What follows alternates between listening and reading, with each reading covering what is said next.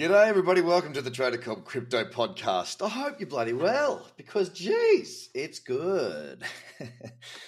Yes, the markets have been kind. They're being kind.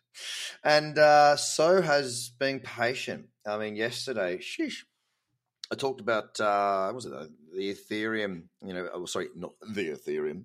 I talked about Ethereum pulling back on that 4 hour. And guess what? I did my training yesterday afternoon. And hey, presto, boom.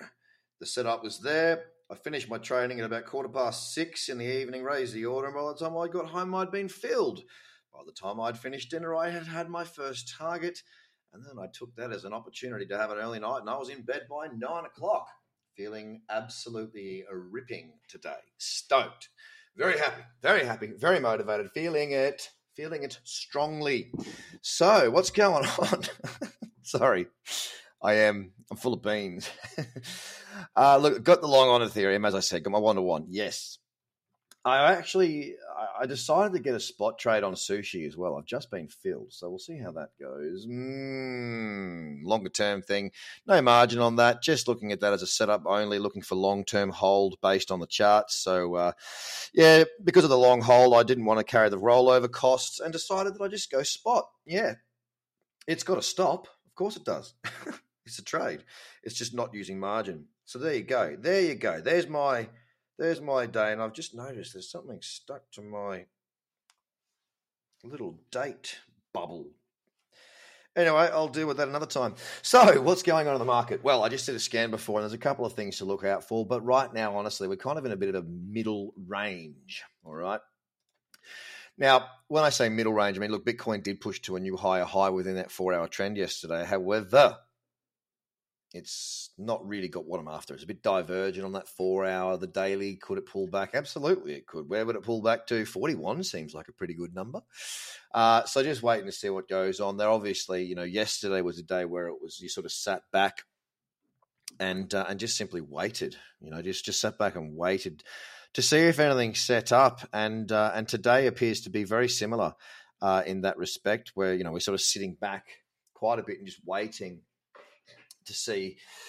We'll just waiting to see if we get the setup. So I'm pretty happy with that. I don't mind. Yesterday we closed up really well, 5.65%. It was a beautiful looking little Christmas tree in the market. I loved the look of it. I've got to be honest. It was absolutely wonderful to see.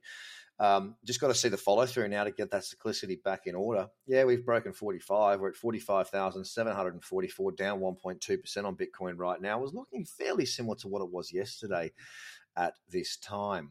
Ethereum's above 3,000 again, 3,124, and it's probably one of the worst decisions I ever made was to not buy back in when I bought my Bitcoin. I bought some more Bitcoin, not a lot though, around 29.5 I think it was, and it was not based on a trade, it was based on a long-term play. Yes, that's gone very well. Obviously I wish I had put more in, but in the same respect, you don't want to use all your profits all the time. You want to be able to enjoy them, and you want to have them there for a rainy day. I just didn't buy any Ethereum down around the equivalent level of sort of, call it 1,800. And obviously it's doubled since then. But that's okay. I'm long right now, and Ethereum's at $3,119, down 1.4%. It's got to break out to new highs for me to be really, for my trade to carry on and make me money. Simple as that. The trend's not really that great in the 4 until it breaks those highs. XRP is at 80 cents right now, down 1.18%. It was up 4.9% yesterday. It's got to push on, though. The cyclicity is coming back, but it's got to kick a bit further. Bitcoin Cash, 582 and 65 cents, down 1.5% currently. Yesterday, up 6.39. Well. Up 4.65% yesterday. That 8 hour play will still be live if you trailed your stop properly. I assessed that this morning, actually, and realized that I made a decision at the time that seemed like the right decision at the time, but I broke one of my rules. I did not